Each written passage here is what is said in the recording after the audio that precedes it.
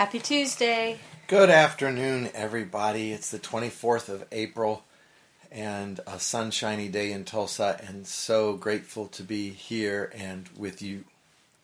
Yes, we are definitely enjoying sunshine today. We haven't had a lot, and so we are grateful for all we've been getting. As we've been in a bit of a cloudy weather season, a little bit of rain, but just mostly cloudy, still chilly. So now that we have a little warmth, we're very excited about that. Yes, we are. Yes, we are. Well, lots of change happening around here, and we're just grateful that Papa's done what he's doing. And we finished the fitting room this last Saturday. It was an amazing time, and all those that God called to come were a blessing to us. It was just such a joy to have them here, and we love seeing what he says over the marriage covenant during the fitting room. And everyone is unique. This was our 9th official fitting room, excluding one we did on a special occasion and one we did as a pilot. And it was a beautiful, wonderful time. And so praise God for all that he did. Yes, we definitely are. It was lovely, and we'll treasure the past week for a very long time. Yes, we will. Yes, we will. Well, it's a pretty intense time spiritually right now. A lot of beautiful things happening, and that's really what matters. I've heard this phrase, change of the guard, and I think it's something we need to dissect and dismantle and really talk about, because it doesn't necessarily fully mean what one would expect. But I see that there has been a stewarding that has taken place, and the stewarding was always meant for a season, and it would be less like a servant stewarding and more like a parent, even a parent who has been raising up a child, and then the child reaches an age where it's time for them to move out of the house or time for them to take over the family business, which again in some respects means, well, we're retiring, but that's not the case. That's why I think it's different than a traditional changing of the guard, in that the stewards are actually adding to, and but there is a passing of inheritance, and so the stewards, the ones that have faithfully carried things, will continue to carry, but this is a season where there is a giving of inheritance for sons and daughters to be able to grow up and have the grandchildren, and for grandchildren to grow up and to have the great-grandchildren. And so I see this as a real blessed time, and very precious to Papa, because the people that have been stewarding have been shown faithful. And I know a lot of times in our culture, when we transition in this way, it means that the former steward is sent out to pasture. And that's not the case in the kingdom, where the harvest is plentiful but the workers are few. And so Papa is once again promoting, but I really feel like the stewards are being celebrated by God right now.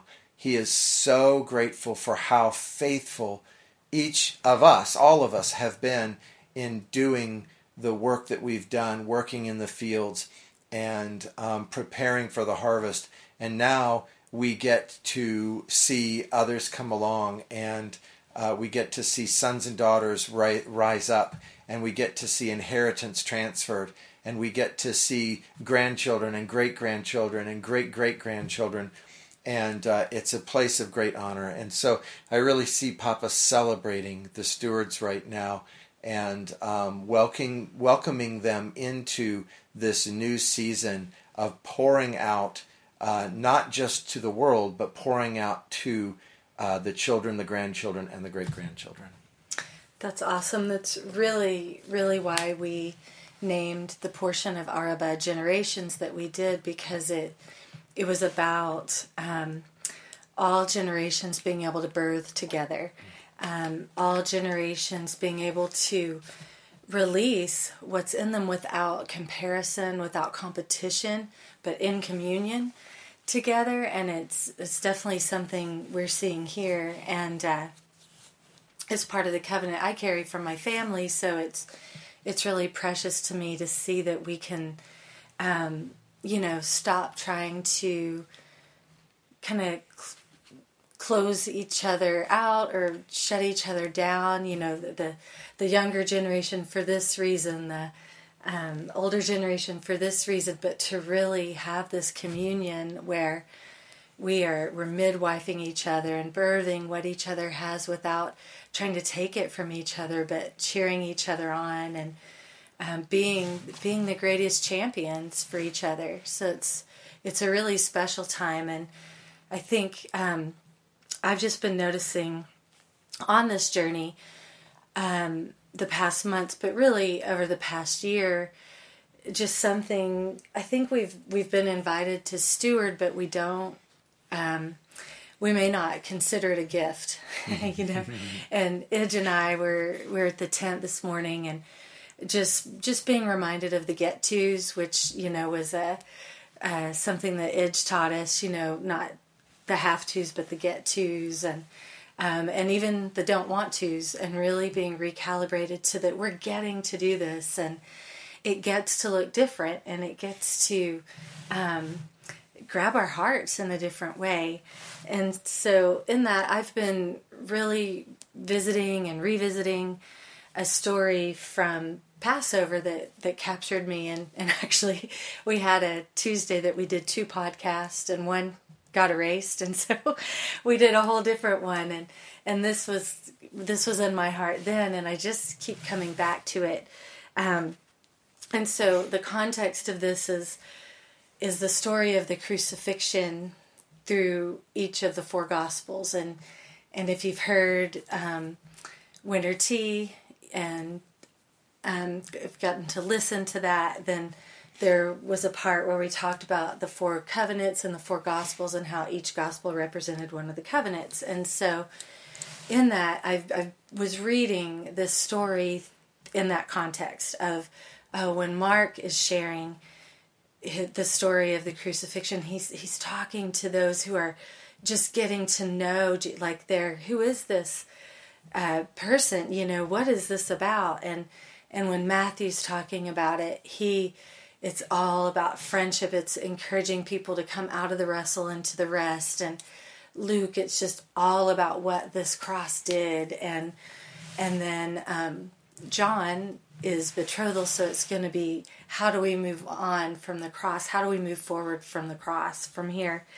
And so it's interesting because in 3 of the Gospels, Mark, Matthew, and Luke, which I say them in a different order because of those covenants, and because of actually the order they were written. Mark was written first, but they describe really distinctly what is happening to creation, or I guess a better way to say it is how creation is responding to the crucifixion. And so darkness comes over the land, the earth is quaking, the veil of the temple is torn from top to bottom, and there's a declaration in each of the Gospels about who Jesus is. And so in Mark, it said, "Surely this man is the Son of God." And so then in Matthew it says, "Truly this is God's Son." And so there's this deepening recognition through the Gospels of who Jesus is. And we even in the Gospels, in Matthew, it talks about the earth shaking, but it goes on to say that tombs were opened and many were resurrected, that kind of thing. And then in Luke, it has some of Jesus' words. In the other 2 Gospels, it says he cried out. In Luke, it tells us what he said, and it was Father. And so he's identified himself now as the Son of God. So in the other two Gospels, man has identified him, which is incredible. But now in Luke, in this inheritance covenant, Jesus has acknowledged, this is why I came, this is who I am. And so he says, Father, into your hands I give my spirit. And then he breathed forth his last breath. And then it's followed by a man saying, really, this man was righteous, or truly he did the will of God. And so again, identifying what brings fullness of the inheritance covenant is doing the will of the Father. And that's where inheritance really comes forth. And then in Luke it starts kind of talking about the people, and from Luke's perspective, the people that were there with Jesus are, all his acquaintances are standing far off, along with women who did follow him from Galilee. And this is an interesting thing, because Luke, as part of inheritance, he began introducing one flesh. So he would tell the story of a man, and then he would tell the story of a woman. It was very rare in that gospel that the story of something one of the men who was with Jesus did wasn't followed by something one of the women did. Or, there were just these completing stories as he's, beginning to prepare us for betrothal in one flesh. So, but then we come to John, and John doesn't describe anything that really went on in creation. He doesn't focus on that. And remember, the majority of his gospel was centered around the cross. But he talks about the people that are at the cross. And this is the part I feel is very significant in relation to this this thing that we get invited to steward as we mature, that we get to see as a gift. So in John, it talks about Jesus carrying his own cross, and that's going to be a picture of what we're going to do in betrothal. We're going to carry our crosses, that kind of thing. And then he describes, really in fullness, 8 people that are at the cross in 2 groups of 4. So I see it as 2 gates. So he describes in this focus on mankind and how mankind is responding to the cross, to this crucifixion that's happening, to this culmination of Christ. He's focused on, he just really describes this whole week of becoming one. And so he lays out kind of the 2 choices, the choice not to or the choice to. So he talks about these 4 soldiers that are at the foot of the cross, and they're casting lots. And so these 4 soldiers, it's fallen to them to carry out the crucifixion of Jesus and also the 2 robbers that are there with him. So they're on their knees. They're not praying. They're not in reverence. They're not beholding him. They are casting lots for his seamless garment that he wore. And they've come to a place where they realize they can't tear it into 4 pieces so that they can each take one. They must fight for it and see who can take it in its entirety. And that is so interesting to me. They're fighting for this, and then this veil is torn. Like, Jesus' garment was such a picture of the veil that would be torn, and this choice to not allow yourself to have access, like to fight for this this complete, what looks like this complete version. It's whole, and just not understanding he must separate so that there can be reconciliation from the resurrection. So they're fighting over this. They see absolutely nothing to gain from Christ except his garment. And so they're casting lots, they're fighting over it. And this is where they are. And then there are 4 women also at the cross. And there's kind of debate about whether it's 3 women or 4. The way I read it, I see 4, and also I just think it's significant that there were 4 soldiers, 4 gospels, 4 covenants, and so I believe there were 4. But 3 of them are named. So Mary, his mother, and then it talks of his mother's sister, and then Mary, wife of Cleopas, who he was one of the two that was on the road when Jesus met them, and they're having this whole conversation about, we thought he was the one, and he comes to them and he's saying, what are you guys arguing about? And they look at him and they're like, you're the only person in this town who doesn't know what's going on. So his wife is there, and then Mary the Magdalene. And so it's just interesting that 3 of them are listed with names of Mary.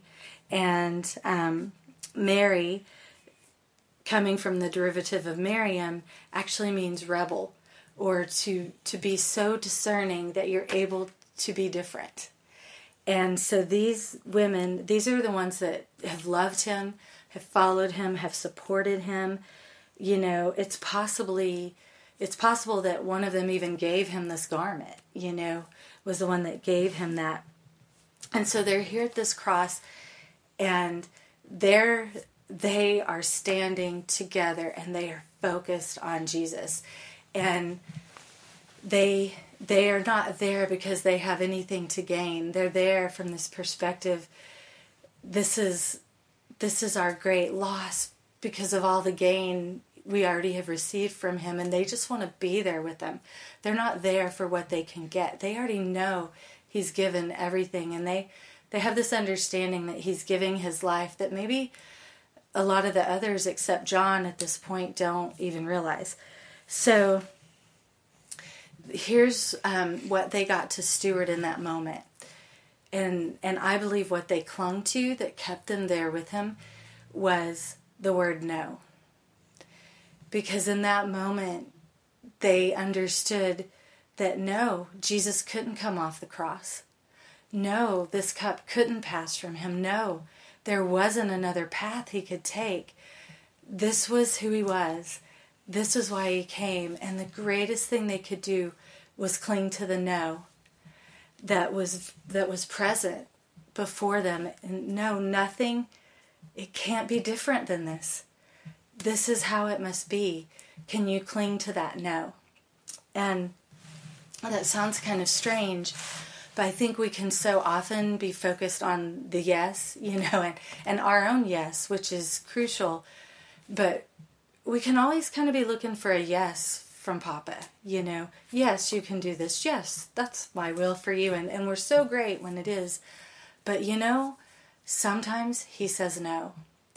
And in that place of maturity, in the place that we're going, that Paul was describing, it matters that we can cling to his no as well as to his yes. Because sometimes he needs to say, no, that's not my will for you. No, if you go on your own way, you're going to get off the path I've set for you.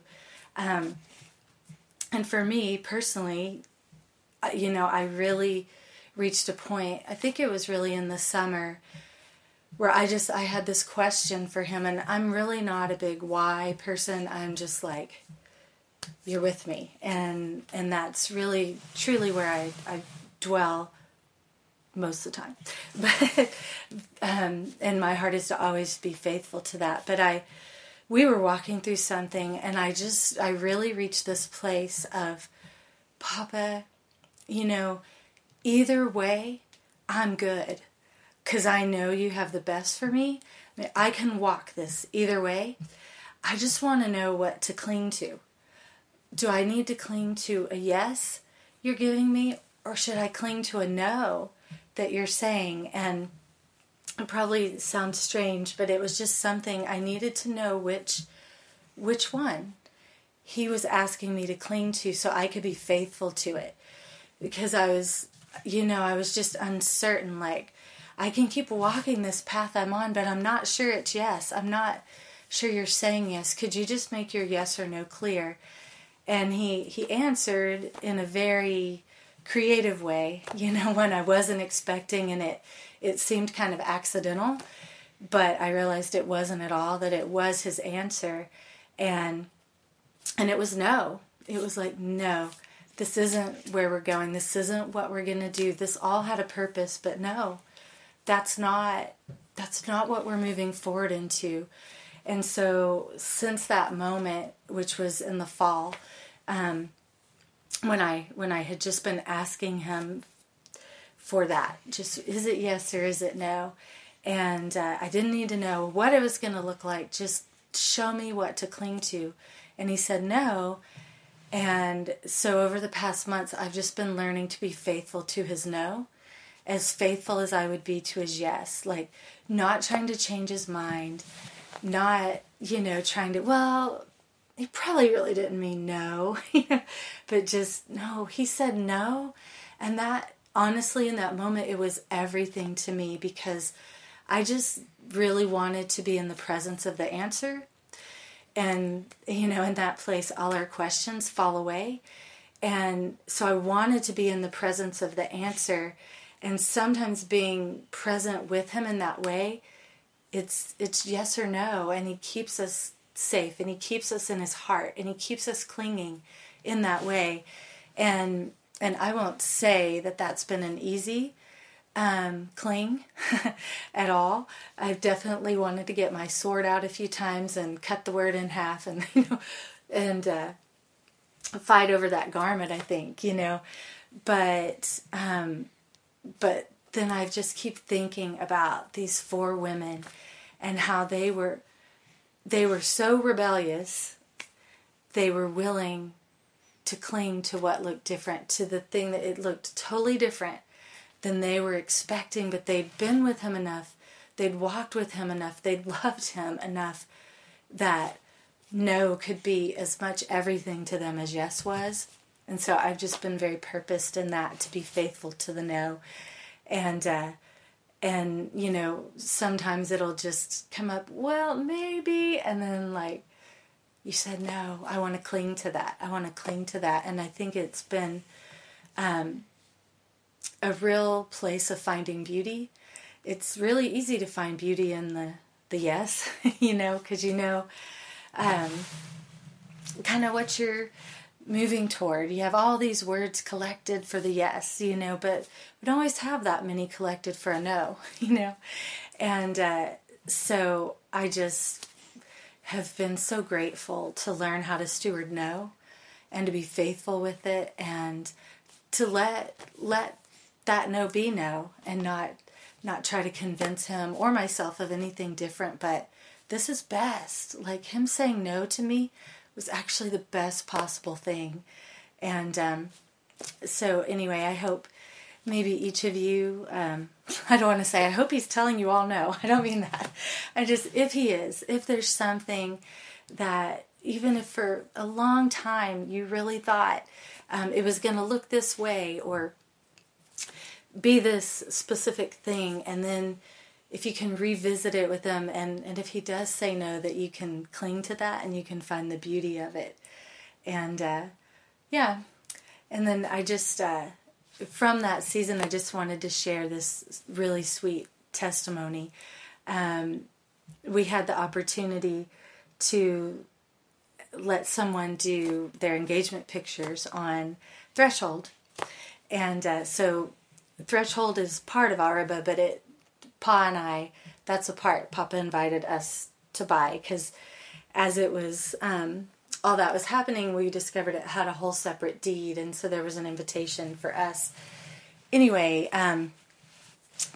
so it's been just a really precious place through this past year, I think, for us, and always, but I find myself there a lot, sometimes not even going in, but I just drive and I just park right at the gate, and just that word and threshold and what that means, and I just minister to him and let him minister to me, and I come away very changed every time. And you can have an experience sometimes and it's like, well, we're the only ones that kind of see that or whatever, but of course we know there are many who find the beauty in Araba every day, but this was the first time we'd really just been able to welcome somebody who we didn't know onto the land, and And so through a chain of events, they were trying to do pictures somewhere else, and they were referred to us.